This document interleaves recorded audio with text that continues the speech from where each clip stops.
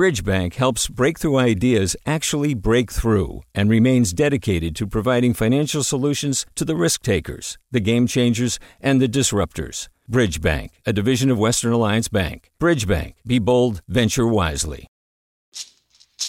Hey, it's Glenn Washington from Snap Judgment. And if you love what you're hearing, and I know you love what you're hearing, please consider becoming a KQED member.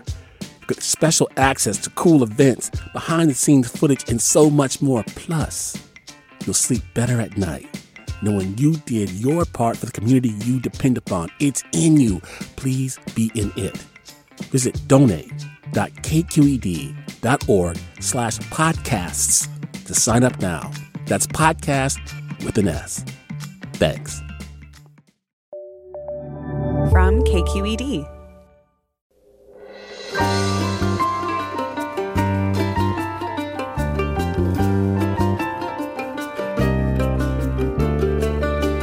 From KQED Public Radio in San Francisco, I'm Mina Kim.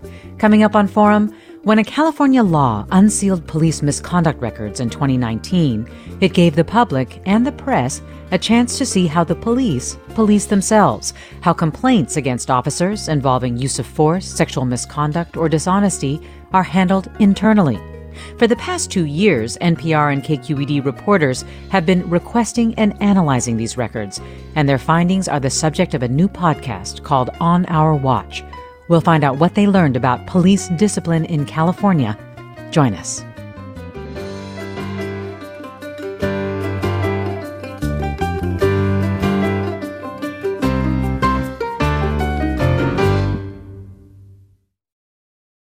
This is Forum. I'm Mina Kim.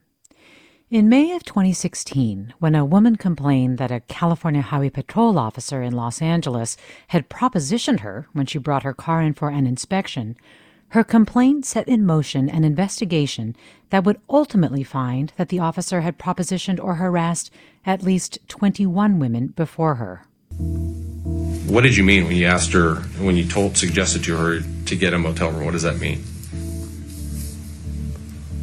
To be intimate. That audio you're hearing is from On Our Watch, a new podcast that brings listeners into the rooms where officers are questioned and witnesses interrogated. NPR and KQED reporters have been collecting records like this to better understand what really happens during internal investigations of police that promise accountability. And joining me now are 3 members of the On Our Watch podcast team. Sandhya Dirks is race and equity reporter for KQED and a reporter and producer for On Our Watch. Sandhya, thanks so much for being here. Thanks, Mina. It's good to be here. Also, Alex Emsley is with us, a reporter for KQED News and consulting editor for On Our Watch. Hi, Alex Emsley. Hi, Mina. And also Suki Lewis, a reporter for KQED and the host of the On Our Watch podcast. Hi, Suki Lewis. Hi. It's really great to have you all here because I remember seeing you in the hallways after you poured over lots of police misconduct records and the looks on your faces because it was such intense work. But Suki, I just want to stay with this story about the CHP officer for a moment. It's from the second episode of the podcast. First, what did this episode want to examine? Well, we really wanted to look at not just kind of what police sexual misconduct looks like, but also how complaints are dealt with and what accountability looks like. So how departments deal with allegations of sexual misconduct by their officers. And I think what the episode really kind of digs into is that whole process, like from the initial incident of misconduct through the reporting of it, through the discipline. And, what we found, we were looking at these 2 cases, which are kind of on the lesser end of the power differential, where you have an officer who's a front desk officer in one of the cases, or who is doing vehicle inspections. So they're not in a position to necessarily affect an arrest, but they are in this heightened position of power. And because they're a police officer, there is just this kind of differential between them and members of the public they come into contact with. Yes. And so you can kind of imagine the scope of where things go from there up through an incarceration setting. and look at how difficult it is for people to come forward and how scary that can be, and also how those complaints are treated and dealt with. Yes, you're talking about, one of the reasons related to this power differential that this case was so fascinating when this woman came forward was the fact that there were so many people before her, it ultimately is discovered, who were treated this way by this officer, but it was her complaint that finally launched an investigation that discovered that. But one of the things that I was really struck by was how the woman who came in to file her complaint was treated by the other officers. First, you hear one of the officers basically saying, wow, this is highly unusual that we would hear something like this. And I'd like to play a little bit of that now. Just to tell you, this is highly unusual for a citizen to tell me this with this officer. I'm not saying I don't believe you. I was just saying it's very out there. It's very out in left field for this exchange to happen. So, no, but I don't lie. I tell you exactly what he said. I don't believe you're lying to me. But understand that this is very unusual. So. Suki, can you tell me what you thought when you heard the officer sort of beginning that way after the woman complained? Well, I think that this is what is so powerful about getting the audio tapes themselves, is that you can hear these kind of tonal inflections that wouldn't come through if you're just reading an investigative report, right? And so you can kind of hear doubt in the officer's voice, and not to project too much on it, because I think the tape speaks for itself. But what really stood out to me as well was this woman and her, her just very centeredness in coming forward. And she was not going to be kind of dissuaded or put off. She kind of just comes back very strong and is like, no, this is wrong. I should not be treated like this.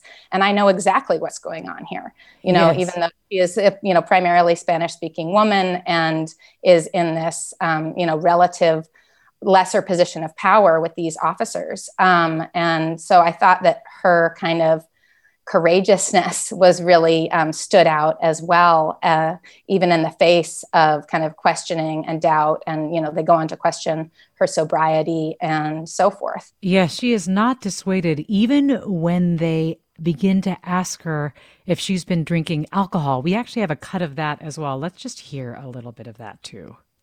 Ma'am, did you have any alcohol to drink last night? Nothing. Oh, sure.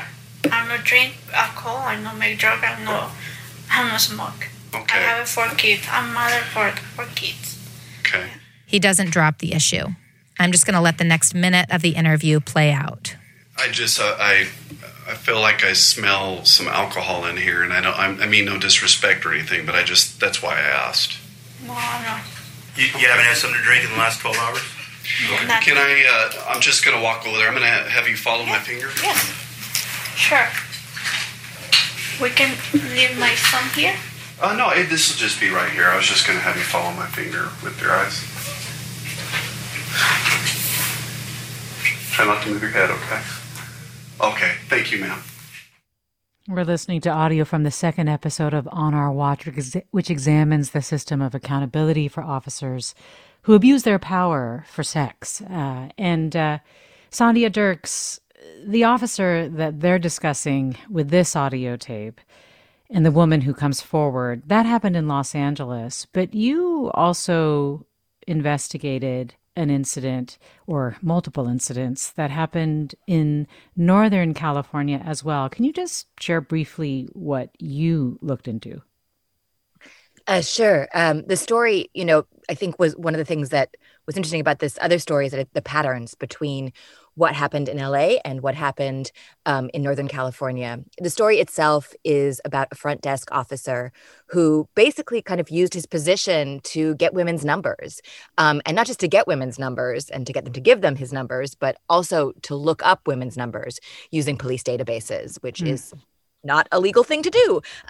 So it is he entered into several sort of relationships through this way, flirting with women, and it was extracurricular. He was married. He also used his work computer and email to contact these women and to pursue these affairs. But not all of them were consensual. And we found one woman who basically felt that this man was stalking her, that he was harassing her, pestering her, sending her unwanted dick pics, sending her unwanted sexual messages and explicit things, and that he wouldn't let go, and that she felt like she couldn't say no. She couldn't, just say, go away, because he was a police officer. And imagine the kind of power when someone sends you dick pics and it's not just some random person. I mean, that's already kind of an intrusion. But imagine if it's a police officer and how much extra power and fear that might bring. So would you say that these officers' behavior based on the records that you looked at were anomalies? I mean, why did you choose these in particular, Standia Dirks?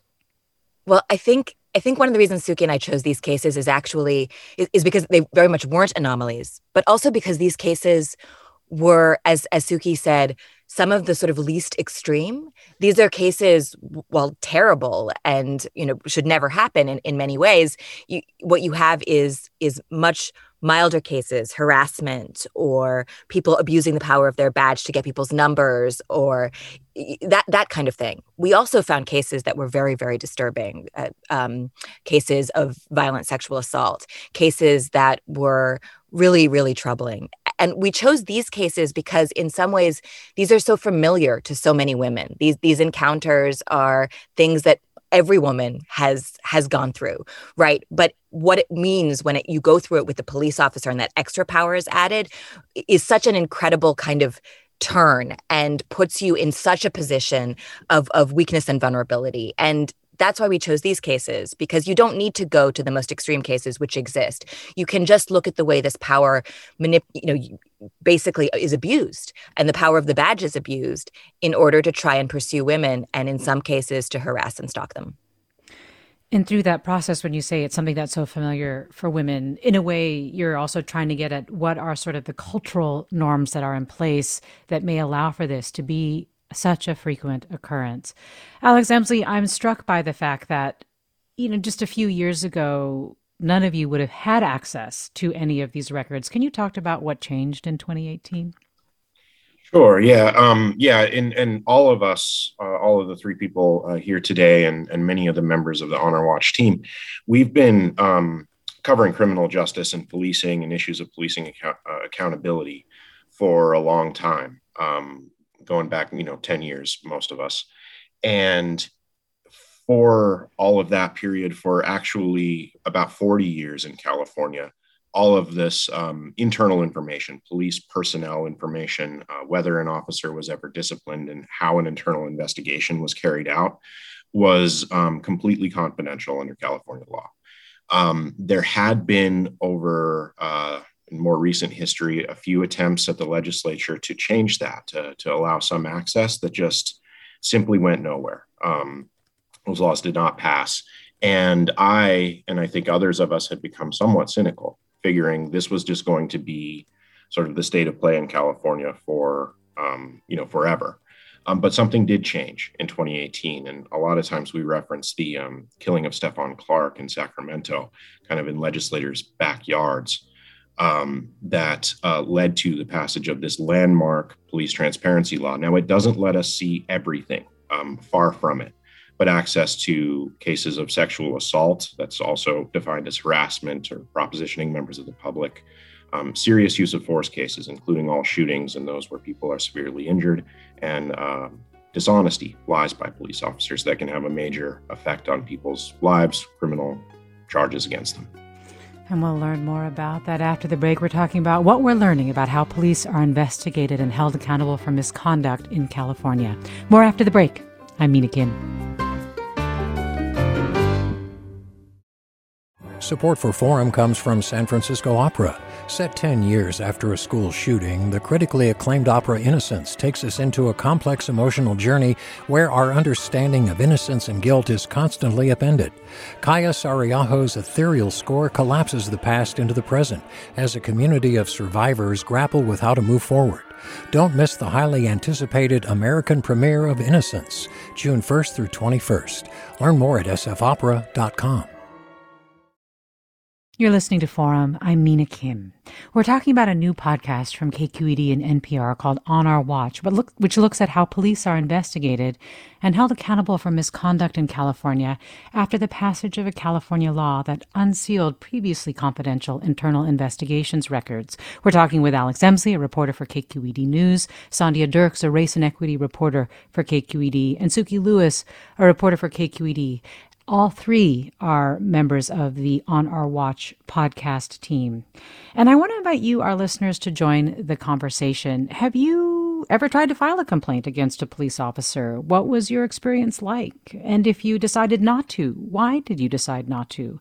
You can give us a call, 866-733-6786. Again, 866-733-6786. You can also email us, forum@kqed.org, or you can get in touch on Twitter or Facebook at KQED Forum. Suki, I just want to finish just talking about that initial story of the woman who came in to complain about the CHP officer, and it became very clear that he was somebody who did this repeatedly and frequently before even she came in to complain about it. What happened to that officer? So he was fired.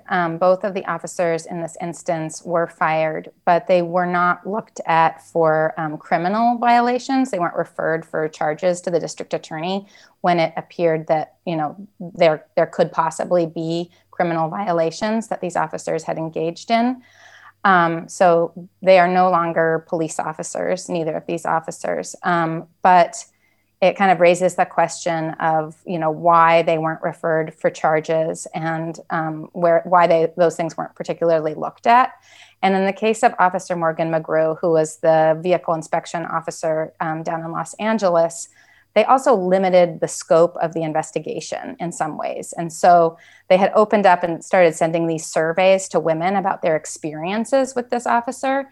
But they didn't send it to anyone under the age of 18. So if a young girl had come in, say, to get her first car, inspected, they weren't reaching out to those people. And they also only looked at his time as a vehicle inspection officer, but he had been a CHP officer for 10 years before that as well. So it just kind of raises questions about the depth and ability of these, this major law enforcement agency, the California Highway Patrol, which employs 7,000 officers across the state, to really probe deeply into these incidents of sexual misconduct. Well, Sophia tweets, listening to the recorded interrogations is infuriating, just unbelievable. Let's just hear one last bit of tape from that episode 2 of On Our Watch. And this is where the woman basically tells the officers how she's feeling now that she has made her complaint.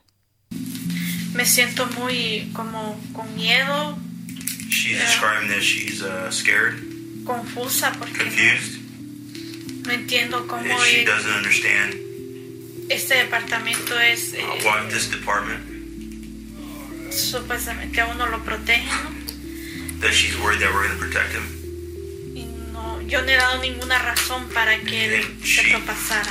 There wasn't a reason for this to happen. Well, ma'am, we take complaints seriously, and we will fully investigate this incident. So just know that we're not going to dismiss this and think that it's no big deal. It's a big deal to us. Alex Emsley, what has it been like to try to get these records, this kind of tape of these interrogations that occurred at a time when nobody thought they'd ever be heard by press or the public? Well, I mean, it's been a long and very arduous effort. We were talking just a minute ago about how this law took effect, January 1st, 2019. And this group of journalists, we sent out, the law did not just make the records available to anyone to just like get them off the internet or whatever. You had to ask for them through filing a public records request. And there is no centralized place where these are kept, at least potentially the state DOJ has some of it, but it's not in any way comprehensive as far as we can tell. So we had to request these records from every one of we learned over 700 law enforcement agencies in California if we wanted to try to get all of them, and we did. Just talking about these CHP records, I mean, it took us over a year to really get anything of substance from the California Highway Patrol. That traces back to our former Attorney General, Javier Becerra, and a position that he took early on when this law had taken effect, which was to basically wait and see whether legal challenges brought by police officers' unions, law enforcement officers' unions up and down the state would be successful to basically change significantly the impact of this law. That argument at the time was it should apply going forward, but it shouldn't apply to exactly what you say, these cases where these investigations were conducted with the presumption that they would stay secret, that the public would never know how this accountability or lack of accountability is carried out. Transparency won in all of those court cases, and KQED and our group of journalism organizations that we call the California Reporting Project. I'm just really grateful, particularly to all of the attorneys and sort of these organizations that have supported that work, because this is an example to me of journalists really fighting for transparency, for public information to get to the public. And, the litigation is not the only thing. I mean, we sued CHP, and that's what finally shook these records loose. But it's also just a massive amount of phone calling, emailing. Suki Lewis has taken the major burden of communicating with all of these agencies. So we try to collect all of these records with the hopes that getting this stuff out there creates a better understanding of what's sort of happening as there's this spotlight on policing and serious use of force, and maybe what should change. What was the justification given for not having this be retroactive, Alex Emslie? The justification, I mean, it was not a valid argument, according to many judges that looked at it. But basically that the way that the statute was written, that officers' privacy rights sort of should trump this new statute, because they were, to use a sort of a loose term, grandfathered in. There is a portion of the California Constitution that references police officer privacy, and also a fairly strong separate law called the Peace Officers Administrative Bill of Rights. People refer to that as POBRA, or Police Officers Bill of Rights. Not every state has this level of protections for officers, but California did. So this law was a big game changer. It kind of shook a lot of things up, and it makes sense that there would be some question as to how it would be implemented.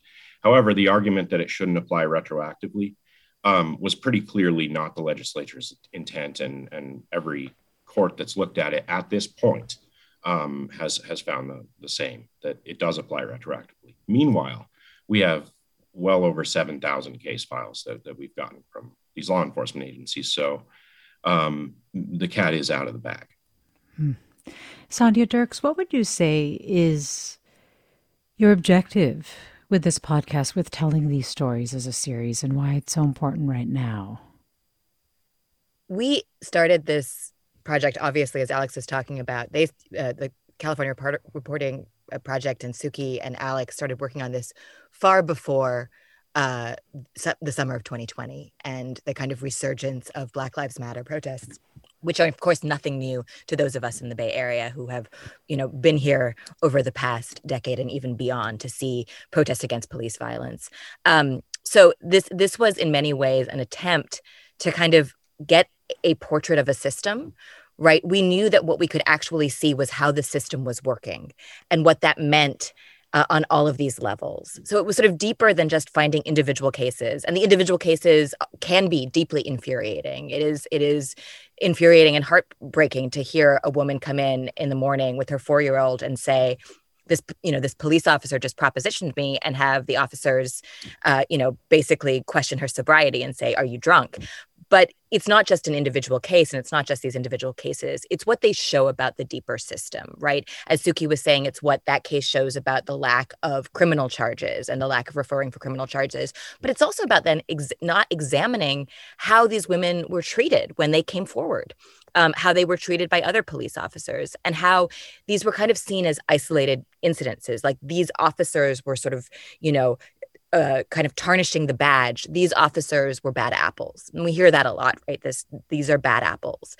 But what you get to see when you look at the accountability system through all of these sort of piecemeal parts and put it together to kind of form a larger image is that it's not just about individual bad apples. It's about the way in which the system either protects those bad apples or sees those instances as isolated and not as allowed and perpetuated by other aspects of policing. And I think what we can find is that all these things are linked, and that even those who have the best intentions are kind of culpable and complicit in this greater system. And finally, I will say that I think the kind of other larger point is the way in which secrecy is corrosive.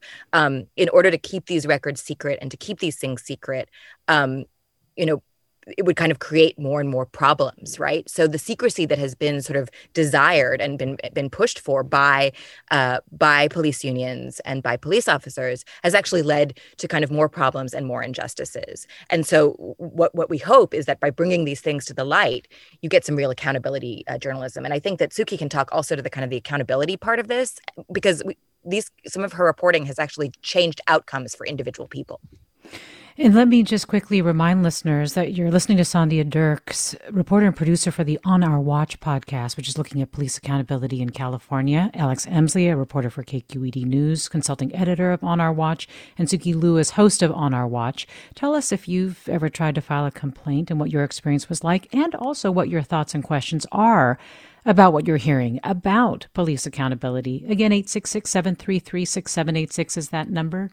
866-733-6786. Email us forum@kqed.org or get in touch on Twitter or Facebook. Let me go to caller Samuel in San Jose. Hi, Samuel. Hi, Samuel. Are you there? Well, while we try to connect with Samuel, Martha writes, these investigations reveal that the police do not seem to have the mindset to be part of the solution to police misconduct. The abuse of power of the badge is so disheartening, especially to women. Suki Lewis, how many cops would you say you talked to for your series? Interesting question. I probably between current police officers and former police officers, police chiefs, people in policing, not even just in California, probably a dozen. A dozen or so. Yeah. And I guess as Sandhya is talking about the system, I wonder how you think about the culpability of each of these individual officers. Obviously, for individual actions, they're culpable for their individual actions in terms of, what they choose to do and if they, have the mindset to abuse their power.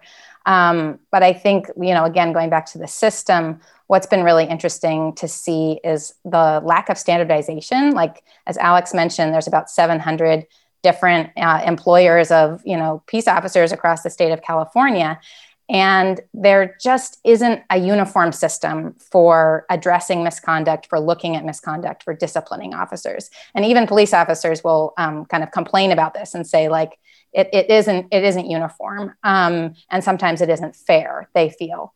And it really comes down to like the culture of the department where you work, if you're a police officer, what the chief's goals are, but also like the city's aims, which, they are oftentimes kind of looking to limit liability for incidents. And so this kind of pressure for secrecy isn't just, on an individual police officer who doesn't want their misconduct to come out. It's kind of pervasive throughout, and even all the way up through kind of district attorneys, right, who rely on the word of police officers to make their cases.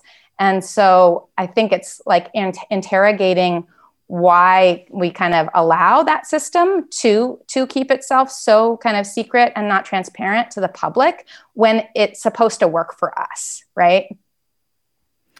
I want to dig into the episode that dropped today. This is an episode that presents a very disturbing story of a teenager who was beaten by a police officer. Sandhya, I think you reported this episode. Could you give us some background on it?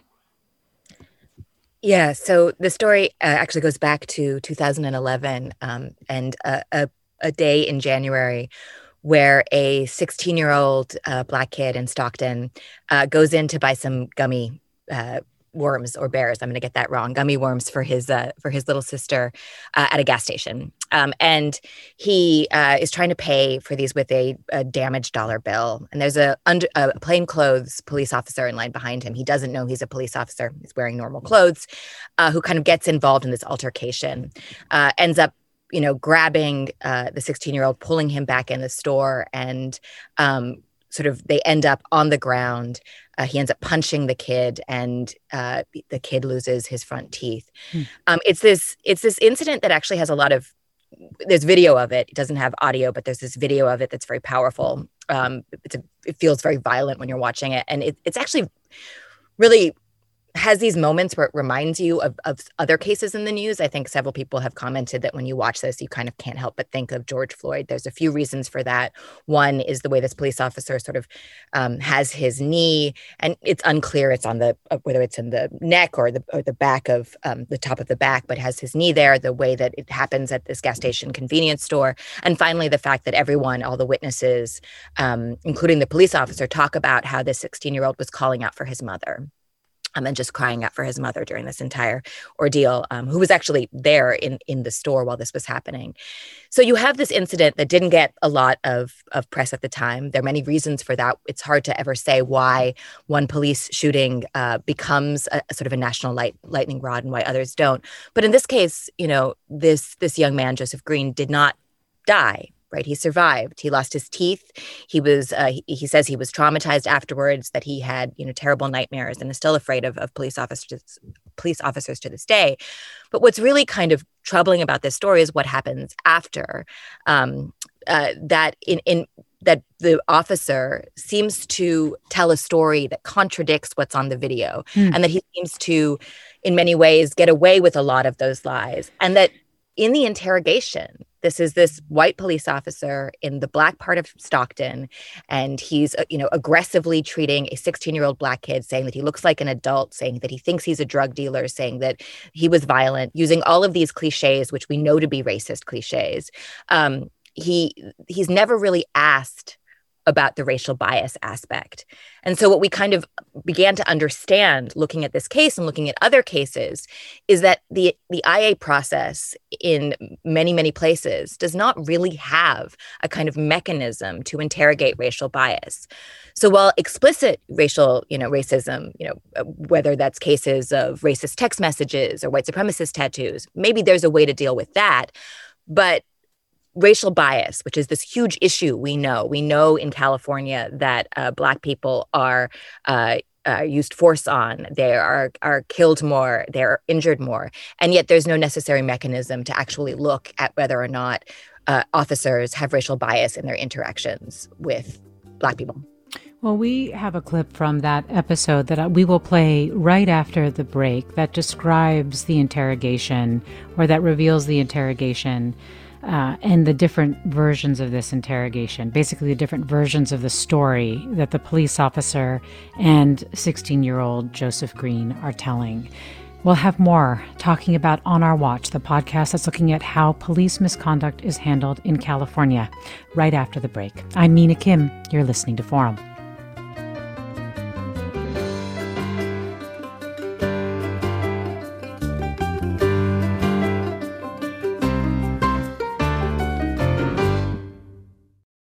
We've all got those parts of our house where the internet just won't go. Well, if you had wall-to-wall Wi-Fi from Xfinity, you could worry less about dead spots.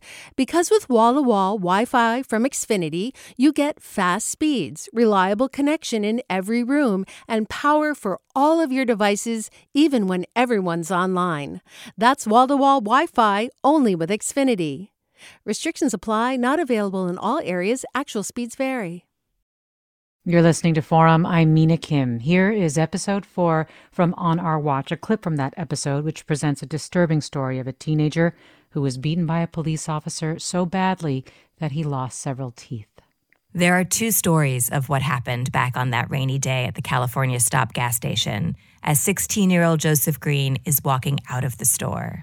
Once I pull him in the store, he turns and faces me and grabs me up on my shirt, up by my shoulders. And when he grabbed me, I reached up and grabbed him. In the story that Officer Johnson tells Internal Affairs, Joe Green is a violent adult who fights back as they scuffle. So we kind of are holding each other's shirts, struggling, pulling back and forth, pushing, pulling. And I'm trying to get him away from the front door. And then there's the story that Joe Green tells, where he's surprised by this man standing in line behind him. I never even touched Officer Johnson, not once. Yes, you never pushed him? Never pushed him. I couldn't push him if I'm walking out the door like this, and he come up and grab me by my hair. He pushed me backwards into a shelf. We both go down face first into the linoleum or tile or whatever kind of floor it is, but he goes face down. I trip and fall. We both go to the ground. Johnson pins Green face down with his knee. His knee is in my, damn near my neck back, right here. Okay. So he's on top of me. Police reports show Officer Johnson weighed about 215 pounds. Joe Green, about 150. Green says Johnson started punching him in the face. I'm telling you, this man was punching me like he was angry about something. Like I'm telling you, really like he was angry. Where did he punch you at? In my face, all right here, my nose and my mouth, and he just kept punching me all right here until my teeth came out my mouth. I feel like it's important to remind listeners here that essentially what happened was that a young man was trying to buy something with a torn dollar bill. The clerk did not want to accept a torn dollar bill, didn't call the police, but there was a plainclothes police officer in the gas station convenience store who then proceeds to do what you hear being described in this clip, grabbing the kid, putting his knee in the back of the kid, then turning the kid over and punching him in the face. And Sandhya, Dierks, I mean, let's just fast forward years later. Ultimately, the family is able to get a settlement in a civil trial. Can you say what the judge deemed happened? Or at least what was sort of finally determined that this officer did that was wrong? So it's the jury that kind of makes the decision, right, in a civil trial. And their verdict was that it was not only excessive force, but also a false arrest. And that has to do with the fact that Joe Green this kid didn't actually, they believe that he didn't know that this officer was a police officer when he grabbed him, and that he was in fact leaving the store, right? The officer told him to just leave, and Joe Green did leave. It was the officer who pulled him back in.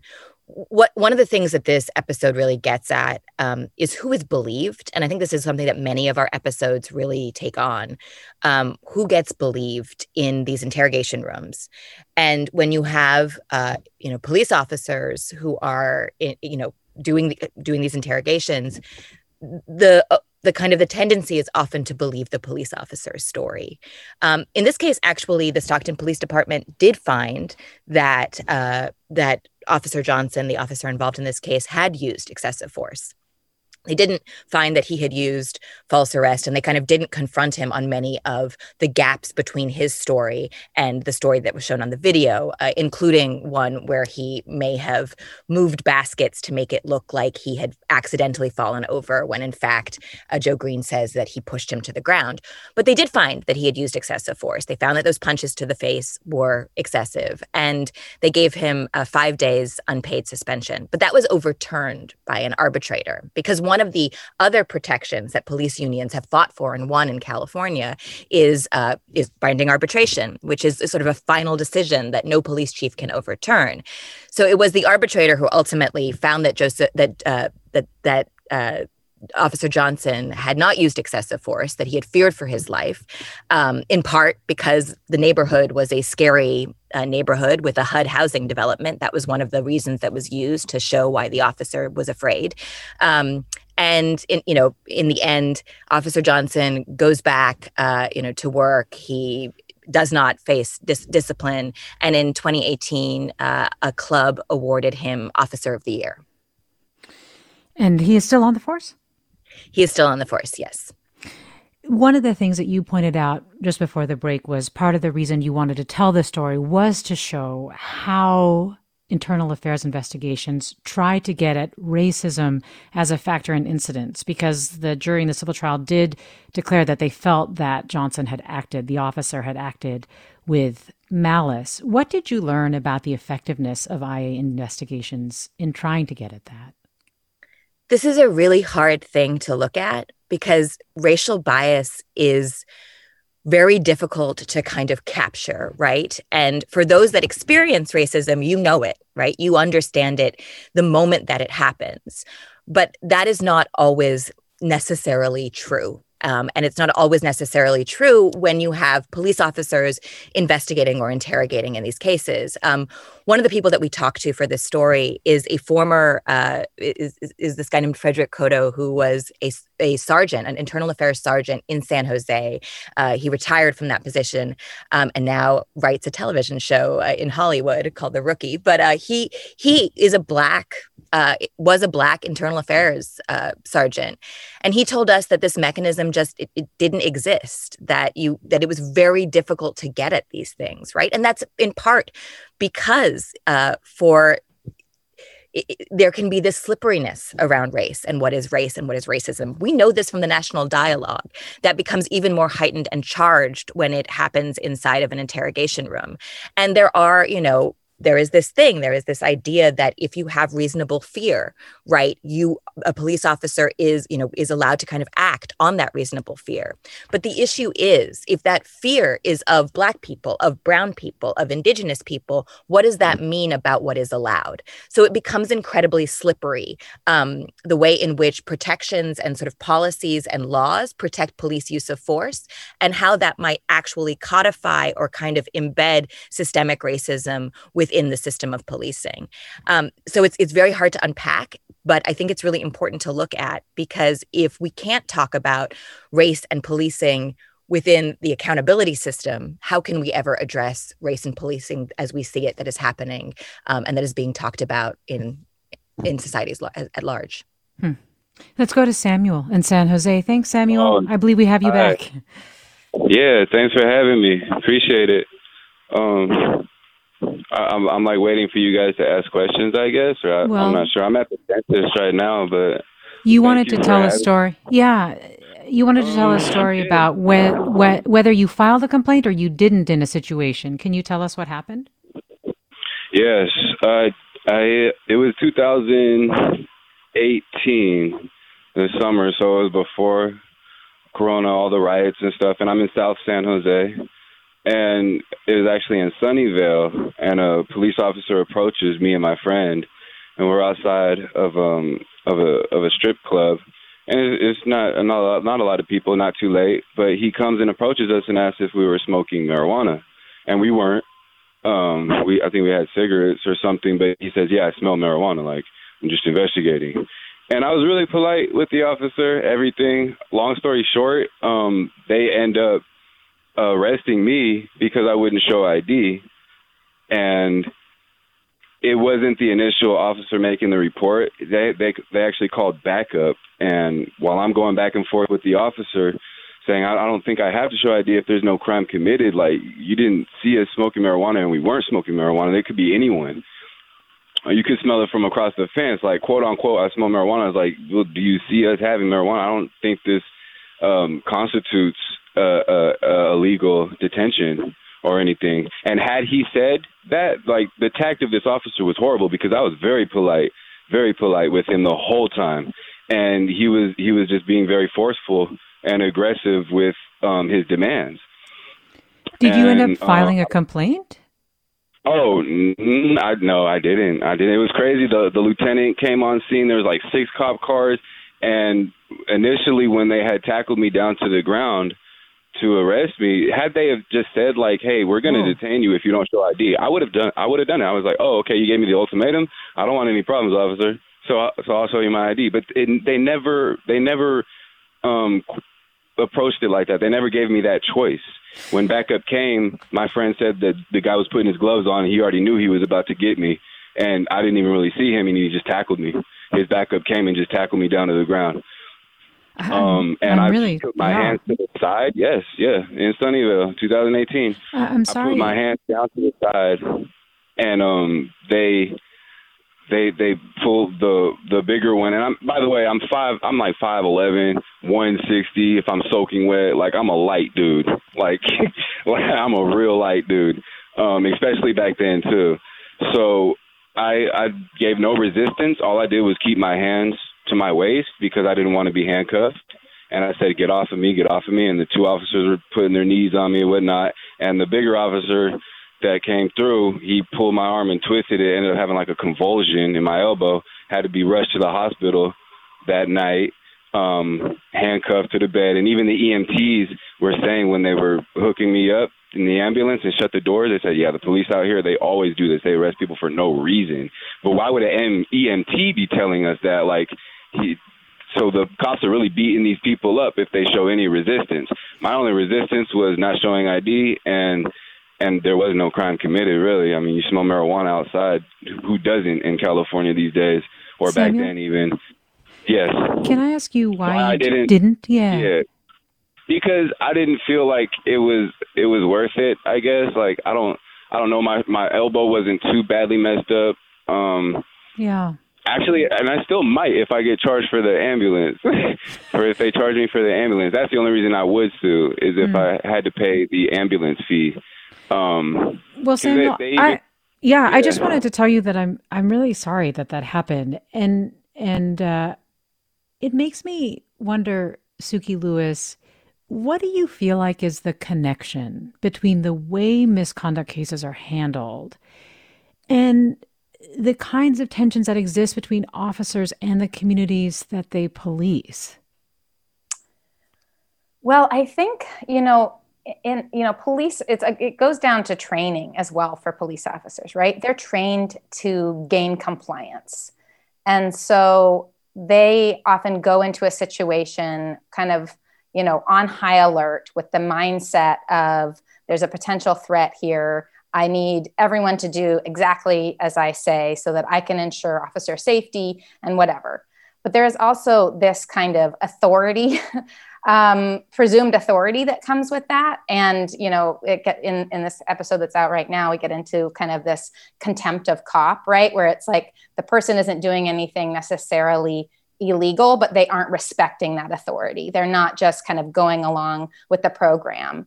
And so then sometimes some officers, especially ones who are more aggressive, will kind of want to go the next level, right? And exert that authority and kind of show who's boss in the situation and show that they can't be, trifled with. And so I think that's where you kind of get into these situations where, people in the community don't feel that they are being respected and cops don't feel like they are being respected. And it can lead to, further kind of unwillingness to follow the orders of police officers because they feel that they're being abused. And then further kind of aggression on the part of police officers who are like, oh, we're in a dangerous situation and we've got to kind of be even more aggressive and extreme to exert our authority. And I think that the failures of oversight and accountability are adjusting for that on the police side. So there's a lot of talk about like kind of community conversations and like what the community can do to better understand police officers.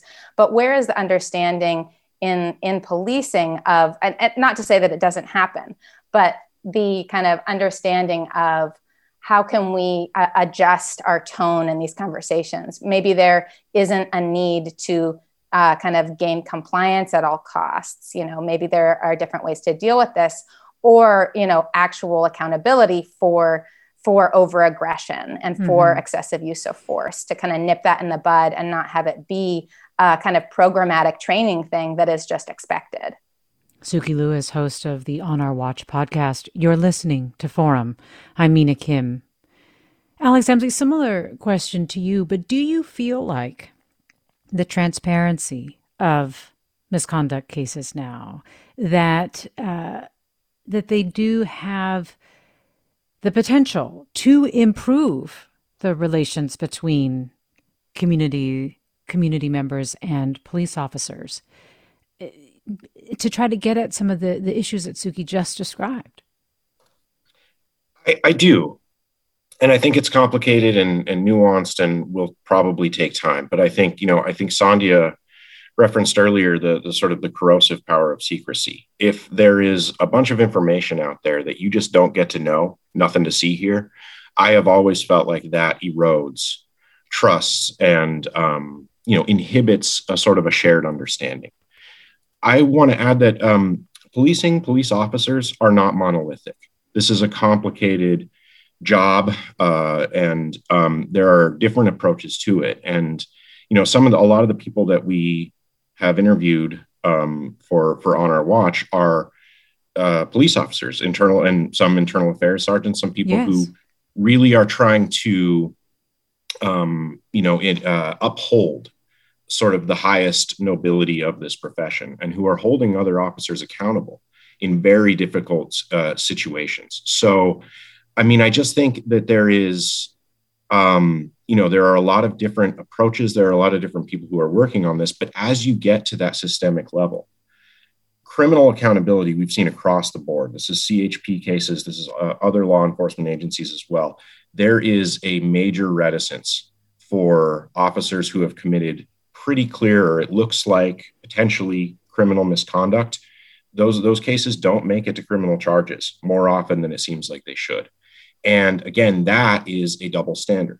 That is, if you're a regular citizen who is not a police officer, you are found to have committed a crime, it is very likely that you are going to be charged and shuttled through the criminal justice system. If you are a police officer, it seems like that is less likely. That is what we are finding here. And part of that, I think, is if a criminal charge is filed, that is a way that the public can know that information gets out into the public. And so by avoiding criminal charges before this transparency law was in effect, agencies, cities, and officers could avoid people knowing about what happened. Alex, we have about 30 seconds left, but I want to ask you, so NPR got involved in this podcast. These are stories about California. What do you think these stories about California can tell about what the rest of the nation is facing? Why NPR felt like this was really had national relevance? I think California has, I hesitate to say something that I don't know, but a large number of peace officers, potentially the most of any other state. This state has had the highest rate of police shootings and killings for many years. In a lot of ways, I think California is an indicator of how policing is conducted in other parts of the country. And because we have this particular special situation where we can see how policing in this state, particularly accountability around misconduct and investigations into serious uses of force, were conducted when it was expected that no one would ever see it. I think that is a very unique and important thing that people can learn and apply to policing all across the country. Alex Emsley, Sandhya Dirk, Sukey Lewis, congratulations on Our Watch. Episodes drop every Thursday. Thanks for listening. You're listening to Forum. Funds for the production of Forum are provided by the members of KQED Public Radio and the Germanicos Foundation and the Generosity Foundation. Support for Forum comes from San Francisco Opera. Set 10 years after a school shooting, the critically acclaimed opera Innocence takes us into a complex emotional journey where our understanding of innocence and guilt is constantly upended. Kaya Sariaho's ethereal score collapses the past into the present as a community of survivors grapple with how to move forward. Don't miss the highly anticipated American premiere of Innocence, June 1st through 21st. Learn more at sfopera.com. We've all got those parts of our house where the internet just won't go. Well, if you had wall-to-wall Wi-Fi from Xfinity, you could worry less about dead spots. Because with wall-to-wall Wi-Fi from Xfinity, you get fast speeds, reliable connection in every room, and power for all of your devices, even when everyone's online. That's wall-to-wall Wi-Fi only with Xfinity. Restrictions apply, not available in all areas. Actual speeds vary. All over the country, we need to improve reading in Wisconsin. Schools are changing the way they teach reading. I'm calling for a renewed focus on literacy. We have gotten this wrong in New York and all across the nation. And it's happening because of a podcast. I think your podcast has changed my life. And I'm going to share this podcast with everyone I meet. Sold a Story investigates how teaching kids to read went wrong. New episodes of Sold a Story are available now.